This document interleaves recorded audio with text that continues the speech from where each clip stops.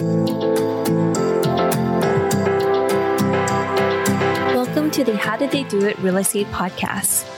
Have you ever wondered how people succeed in real estate and what steps they took to get there? If so, this podcast is for you. Your hosts, Sayla and Eileen Prack, interview top experts in the real estate community to share with you their real estate journey and how they achieved massive success. Our goal is to provide you with valuable real estate resources and to help you apply it to your own real estate goal. Welcome to today's episode of the How Did They Do It Real Estate Podcast. I'm your host, Eileen Prack, and today our guest is Ralph DiBugnara, and he is a real estate expert who leads Home Qualified, a digital hub for millennials in real estate, and serves as vice president at Cardinal Financial, a major mortgage loan company with $28 billion in closed loans. He's also the author of the book, The Growth Trap. So Ralph, welcome to the show. How are you doing today? I'm doing pretty good. How are you doing today? Good. Thank you. So Ralph, can you share a little bit more about your background and how you got started with real estate? Sure. So I grew up in Brooklyn, New York, to be exact. And I went to college, which I wasn't really that good at. I wasn't great in school. I think that's part of my journey. School wasn't for me. So when I graduated college, it was during the dot-com boom bust. And in 2001, 2002, it's right around actually right when it happened. So there was no jobs out there except sales jobs. And I had a friend that was in mortgages. He had just gotten out of the Navy, had gotten a job in mortgages. And he said, hey, I can get you into the training program if you want to do this. And I really had no other better options. I had nobody around me that was necessarily doing the right stuff. So I took it. It was a good time to get into mortgages right at the time when the rates had gotten very, very low for the time. It was like historic low rates. And which we were in the sixes, by the way, at the time. It kind of gives you a perspective on where we are right now. And I started it and I kind of rode that. I bought my first property at 23 in 2002. And then that really started my journey. In 2008 was a big interruption in that because the market kind of crashed and I lost almost everything and started over again. But that was my initial kind of entry into this world. So you bought your first property in 2002. Was that for an investment or was that like your personal home? I actually bought the property with my brother and it was to live in. And then we were living in like an outer borough of New York in Staten Island. And I was like working in Manhattan. And after like 6 months, he was living with his girlfriend at the time. And I was like, I don't want to live in Staten Island anymore. So I moved to the city. So it ended up becoming an investment, but it was originally for me to live in. So then from there, what did you do afterwards? So you were working in mortgages, you bought your first property, and then what did you continue to do after that? So I bought some properties at the time. The problem is that I was on really the wrong strategy. So I advanced really, really quickly in the mortgage world. And again, it was a growing business. I was working for a publicly traded company. By the time I was 25, I was leading a pretty large group at a publicly traded company. And I just kind of naively thought I know way too much. And I wasn't asking enough questions. And the hot trend at the time in real estate was you could buy properties that were new construction that weren't finished yet. And before they were even finished, you were able kind of to sell those properties. Because at the time, which is really part of what the market crash was that people don't talk about, they were building so much. And we ended up having in 2007, 2008, too much inventory and not enough buyers. Where the market we're in today is we have too many buyers and not enough inventory. But so I was buying these properties and then the market crashed, financing dried up. There weren't a lot of buyers and I got stuck with these properties, few of them that weren't even finished yet. So I was on a strategy that was very risky, which I didn't understand at the point. And more importantly, I didn't have any kind of exit strategy. Like I didn't have a way to get out of them in case that happened. So it was 6 or 7 years of learning for me that I didn't know it was learning. I thought I was building something, but really I was learning some hard lessons in life. And it completely changed how I invested in the future. But that's how I got started. And that's how I continued from there. So when you say that you were able to buy the properties before they were even finished, was that with your clients in the mortgage side of things or also like for yourself personally? No, that was really my personal real estate portfolio. So there's always been two sides to my life. It's always been what my personal real estate portfolio is and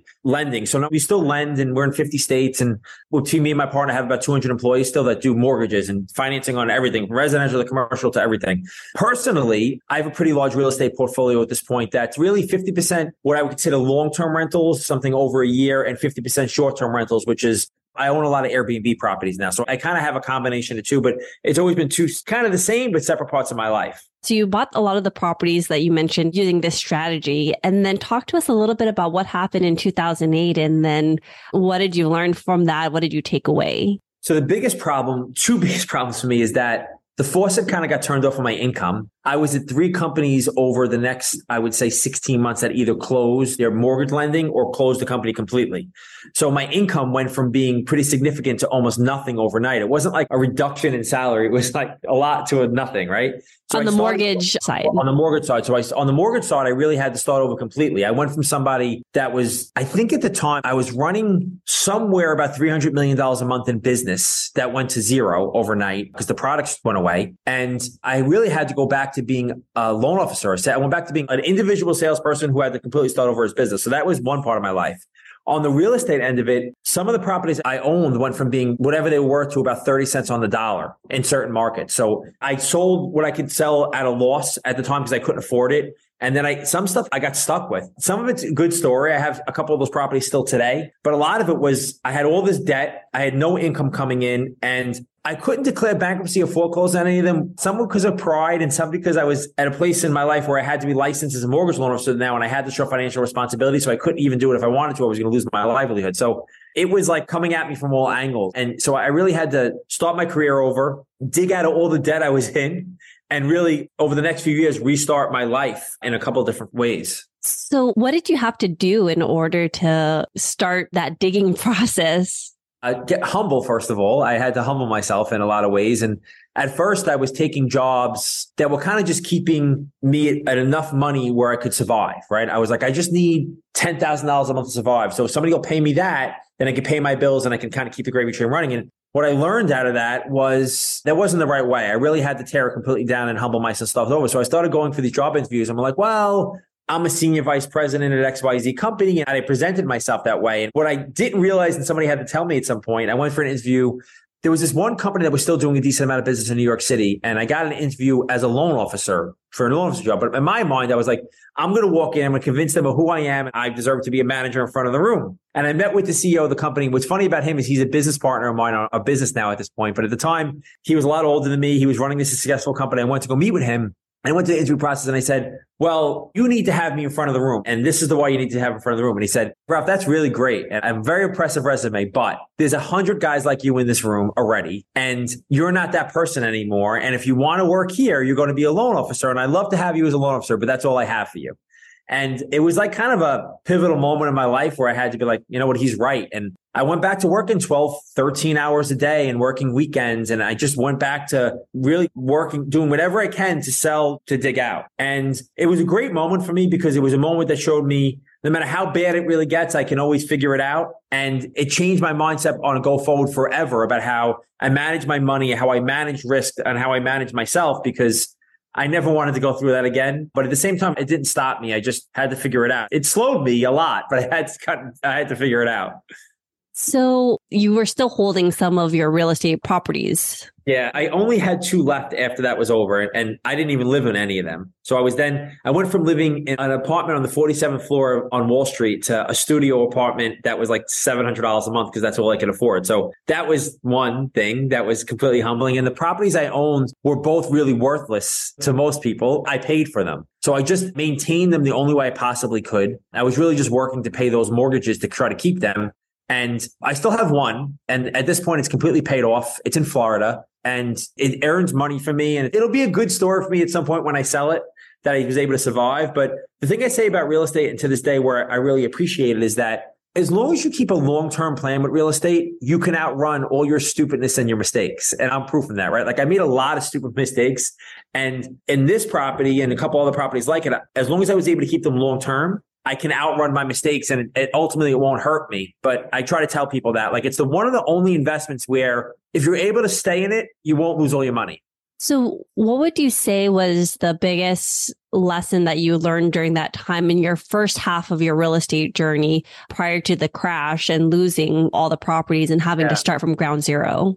I think as a young person, and I see a lot of young people today, and I think social media definitely plays into that a little bit. We think that we're smarter or we can do things very, very quickly. And what I found, and even though it's, I guess, obvious, but not obvious, is that to really build something that lasts takes a long time, and slow and steady is better than fast and over. Anything I've ever gotten fast has really ended fast too. Like I think that we have to be patient enough to build things over the long term and not think we're smarter than the market. So I think now if I was to talk to myself then, I would say, ask more questions, go find somebody who's got experience that's been in the business in real estate for a long time and ask them what their strategy is now compared to what it was where they started. Don't think it's going to happen overnight. Build a solid foundation so you can build something that's going to last long term. So that's definitely the difference to what my mindset is now to what it was then. Just really stupid from inexperience and maybe some cockiness and thinking I knew more than I could be smarter and faster than the people who had done it before me. And I was really, really wrong. So those properties that you were buying at that time, was it that you were over leveraging yourself or you were overpaying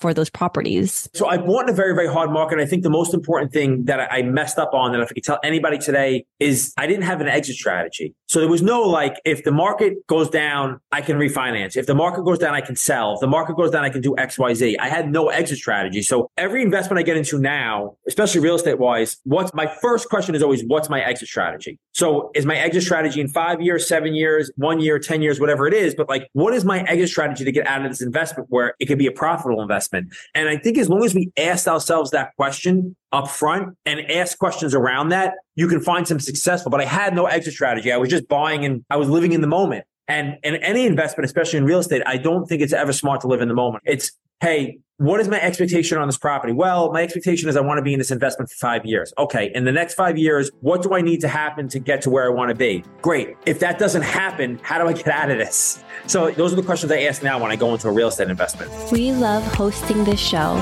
When we started this podcast, we were doing all the editing and post-production ourselves. Now, we are very excited to have this particular company as a partner of the show to do all the post-production for us, because it gives us the freedom to focus on the two things we care about: serving you, our listener, at a higher level and growing our own multifamily business. If you are like Sayla and me, then you want to add value to others while scaling your business. A podcast is the best way to do both, and we invite you to contact Adam Adams. He can help you launch your podcast, market your show for more listeners, and take all the post-production off your plate so you can focus on your business instead of in it. Listeners of this show can get a free consultation with Adam. To schedule your free consultation, find the link in the show notes. Were those properties like single-family homes that you were purchasing?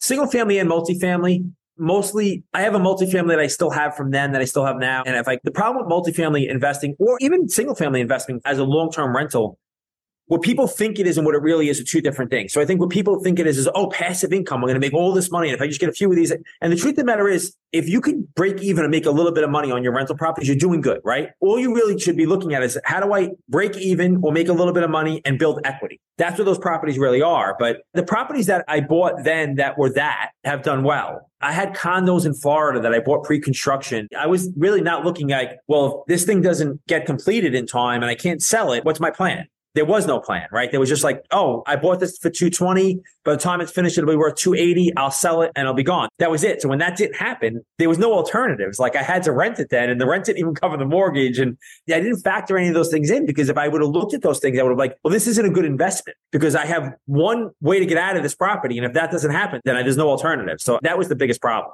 So after the 2008 crash, what did you do afterwards? And then how did you start to build up your portfolio again? And what did you start doing in order to rebuild yourself? Yeah, it took me 4 or 5 years just to get back to normal, where I had enough stability to really start investing again. And maybe the PTSD was over at that point. Like, this isn't going to happen again. But it took me probably 3 or 4 years. And then what I started doing that is the same thing. I bought the house I lived in. I made sure there was a good strategy of the property I had moved into. I started buying multifamilies then. In New York and New Jersey, there's a lot of 2, 3, 4 family homes. You don't have to buy large multifamily. You can buy smaller. And I started buying those, right? Like 2 family, a 3 family property. And I collected rent. And those were good properties because they were easy properties for me to manage and they were covering their costs. And as a long-term investment, they really worked out. So that's where I really had to start to rebuild it again. And then 2019 happened and COVID and the pandemic and rates dropped. And when that happened, I was looking for something to diversify my portfolio. And that's when I really started leaning into buying the short-term rental Airbnb properties, because it was a good time for me to take a risk because interest rates were low. There wasn't a ton of people at the beginning of it out there buying. It became a feeding frenzy. But at the beginning, there wasn't a ton of people out there. So over 2019, 2020, 2021, I really bought I bought a mix, but I would say 75% of the stuff I bought was short-term rental, Airbnb, because I wanted to diversify, whereas the Airbnb stuff was a bigger risk, bigger reward kind of market. And so that was my diversification of my portfolio at that point. And so bring us to where you are today. So after operating the Airbnb properties and things like that, is your strategy still continuing to buy Airbnb properties, or has it shifted a little bit? I think right now where I am is two different things. Airbnb is definitely down this year as far as revenue goes. I think that 2021, if you look at the summer of 2021, that's the best it was ever going to be for domestic Airbnb rentals. And what I mean by that is because you couldn't travel out of the country, but people wanted to travel, right? So it was a lot of domestic travel. So that was very, very high. Now this summer, somewhat of a recession, people don't have as much money. And on top of that, people were traveling internationally a lot again because they couldn't take the trips for the last 2 years. So this may be the worst we're going to see it, right? So I think the truth lies somewhere in the middle of that, whereas the average between 2021 and 2023 is probably really where we land as far as what your rentals would be. So I'm still looking in the Airbnb market, but what I found is the safest strategy in that market is vacation rentals. Any place that's got a history of being a vacation market, I like to buy in that market, especially after summer where there's less demand. Now's a good time to buy between now and kind of like February or March. So that's a market I'm looking in. On the long-term investment side, even though prices are way up, especially in the market that I live in every single day, anything I can get delivered vacant,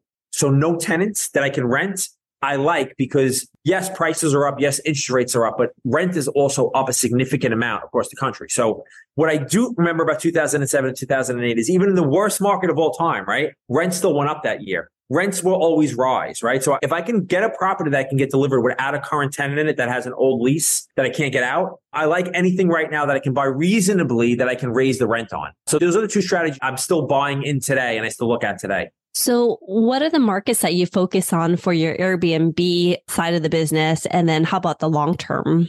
The long-term rentals, I mostly focus on local, so New York and New Jersey, just because that stuff I kind of want to be local to. It's easier to manage for me, although I feel like you could manage properties anywhere. But a lot of the stuff is New York, New Jersey, maybe Pennsylvania, Connecticut, like kind of my area. For the Airbnb markets, I think I'm in 6 states. And anybody can check that out. It's Lucina, LUCEINA.com. Those are my short-term rentals. But I've learned how to manage Airbnbs pretty well remotely. So I'm kind of diversified in that. But in that, again, I'm looking for areas that are true vacation areas because there's new Airbnb laws popping up every single day. And almost every market that I'm in right now requires either a permit or there's some kind of tax on the income. So I want markets that have an established policy already. I'm not going to get a surprise after I own the property. Like, hey, we're putting a new law and you can't do this, so you can't do that, right? Like New York City just banned Airbnb properties. I never had a property in New York City for Airbnb, but that's something if I did and it was generating income and they just banned it, like, okay, well, how do I market? So I found that areas that have a history of renting for vacations, the local economy is set up around it, local government understands it, and local residents aren't trying to get rid of it, right? So I think those are really 3 important things of challenges that I faced in the past on properties that I've bought that didn't work out or I had to switch back over to long-term rentals.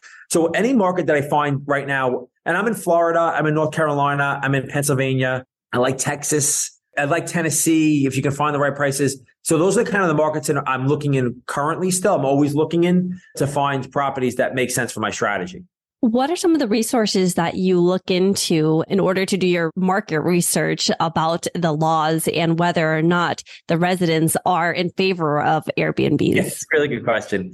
So for data or statistics on the area, I use a couple different sites. One of the ones I use is airdna.co. And airdna.co, the good and the bad of short-term rental income is that it's public knowledge. So it's great for buying. It's bad because all the local governments can see it too and they figure out how to tax you on it. So it's good and bad. But if you go to airdna.co and you buy a zip code, you can look up exactly what the average rent is for the area, what the top properties are for the area, and what they did exactly in rental income for the last 12 months. So it's great to I was like, okay, I'm buying a 3-bedroom, 2-bathroom property in this area. Let me go look at the top properties in the area. Okay, this is my competition, right? This is the property that I'm going to have to compete against to get business. And this is how much business I did last year. So that's one of the resources I use when I'm looking at a market. Once I find a market that I deem to be something that I want to buy in, I immediately call the local municipality and say, hey, what are your short-term rental laws? So you could go on local government site almost everywhere and look for somebody in the housing department, but I always call the local municipality and say, hey, what are your short-term rental laws? And they'll either send it to me or I could talk to somebody and say, hey, these are the taxes, this is the permit you need, or there is nothing.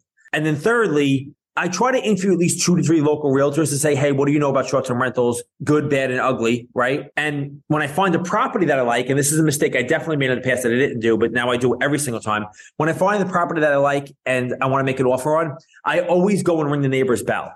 You always go, I'm sorry, what was that? I ring the neighbor's bell. Oh, you ring the neighbor's bell. And I say, hey, my name is Ralph. I'm looking to put an Airbnb property here. Is your property a short-term rental or do you have a problem with it? Because I've had people who had problems with it. So I've had both situations. I've had neighbors who hated it. I bought a property in New Jersey, in Jersey City, that I made into an Airbnb. And what I didn't know before I bought the property and before Airbnb was legal there is that then my neighbor had a sign up in their front yard, no Airbnb in this neighborhood. So I learned the hard way after I put the Airbnb there. I think she called the mayor's office on me. So it was not good. And then I have other properties. I think 4 or 5 of my properties, my neighbors are my cleaning person, my handyman, my property watcher. Like I have great neighbors in some places. So that's the most important thing. Go talk to your neighbor and see if they have an issue with it and or if they can help. So in a lot of places, those are the 3 things I always do when I'm researching a market. So Ralph, you also wrote the book, The Growth Trap. And so does that talk about your journey of how you got to where you are today? Yeah, it talks about my journey through life and real estate and everything else. And a growth trap basically is we're born up until our adolescence. We get bigger, faster, stronger. We adapt to kind of changes really easily and we don't know any better. We have no frame of reference. So we just kind of adapt. And then we get to a point in life where it becomes hard to adapt or hard to change or hard to grow. And some people just stop. And I've been stopped hundreds of times in my life with my growth because I didn't know how to get over the obstacles. So the book talks about my journey and how I've hit these obstacles and how I learned how to get over them. And other people who are like me, whether they're entrepreneurs and they're in real estate or they're sports athletes or famous stars who met the same kind of challenges in different ways and how they got over them. But I believe we all have growth traps and I still face them today. And it's just a matter of learning how not to quit and how to kind of keep working through them. So Ralph, what's next for you? Good question. So I'm going to continue to buy properties. I also have a couple of things that are coming out that are great. So we have a television show that we did season 1 in 2021 and season 2 is coming out in 2023 in November. November 8th is going to be the launch date, I believe. It's called The Disruptors Network. And we interview other people who are entrepreneurs who face some really, really hard challenges or setbacks in their life. And now they found success. And then showing other people how to do it. So we have an NBA player on there, an NFL player on there, some real estate mogul, kind of people through all walks of life. And it's 6 episodes. It's going to be on all the streaming platforms and it's going to be on DirecTV after that. So go watch it. It's good content to kind of show how you grow a business and a life and how you can fail and come back from it. So Ralph, how has real estate investing impacted your life? It's a good microcosm of everything in life. I feel like it rolls like this, right? It's not a straight line up. It's not a straight line down. It's kind of a roller coaster. So it's really taught me a lot about everything. And more importantly, I think real estate connects to everybody in some way, shape or form, right? Like everybody is interested in this country and other countries too. Like everybody's dream is to own property, to have property. So it's enabled me to access people in my network that I never would have been able to access if I couldn't talk to it. So it's something to leave my children. It's something to help me retire from my regular day-to-day job where I'll have passive income. It's definitely been a gift for me in so many different ways. And what is the one thing that you know now about real estate that you wish you knew when you first started? The right way takes a long time, right? Doing things the right way is the long way and it takes a long time, but you'll be appreciative of it if you do things the right way. It's going to take you longer, but it'll take you to a better place than doing things the quick way and probably the wrong way. And Ralph, what is the one thing that sets the successful people apart in real estate investing? Consistently learning, keeping yourself updated on the market and keeping an open mind to different strategies and how you can access them. But if you're willing to keep your mind open and learn from people who have done it before and learn from strategies and continuously learn, there's no way you don't succeed in real estate. So Ralph, where can my listeners find out more about you and what you're doing? So a couple places. So my Instagram, which is DiBugnara, it's a play on my last name, Debug. I put out content there every single week, a few times a week, and I answer all my messages there. So if you want to check me out there, and then my website is my name. It's ralphdibugnara.com. You can contact me there. It has my book. It has my real estate courses. It has all the news we kind of put out daily through my company. And it has a little bit about everything on my website. Awesome. Ralph, thank you so much for your time today. I appreciate it. Thank you for having me. I appreciate you. And thank you for listening to our podcast today, brought to you by Bonavest Capital. We would really appreciate it if you can go to iTunes right now and leave a rating and written review. Also, please don't forget to subscribe so you can always get the latest episodes. You can also connect with us on Facebook, How Did They Do It Real Estate. We'd love to hear your feedback and any topics that you're interested in for future episodes. If you're anything like Zayla and me and believe that real estate investing is a great way to create passive income and build long-term wealth, check out our free apartment syndication due diligence checklist for passive investors at bonavestcapital.com/checklist. Dale and I created this checklist for ourselves as we evaluated different multifamily syndication opportunities as a passive investor. So we would love to share it with you so you can use it as a resource as well. Download your free copy today at bonavestcapital.com/checklist. Lastly, to learn more about us, you can go to bonavestcapital.com and fill out the Contact Us page so you can speak to us directly. Nothing on the show should be considered as specific personal advice. Please consult your legal, tax, and real estate professionals for individualized advice.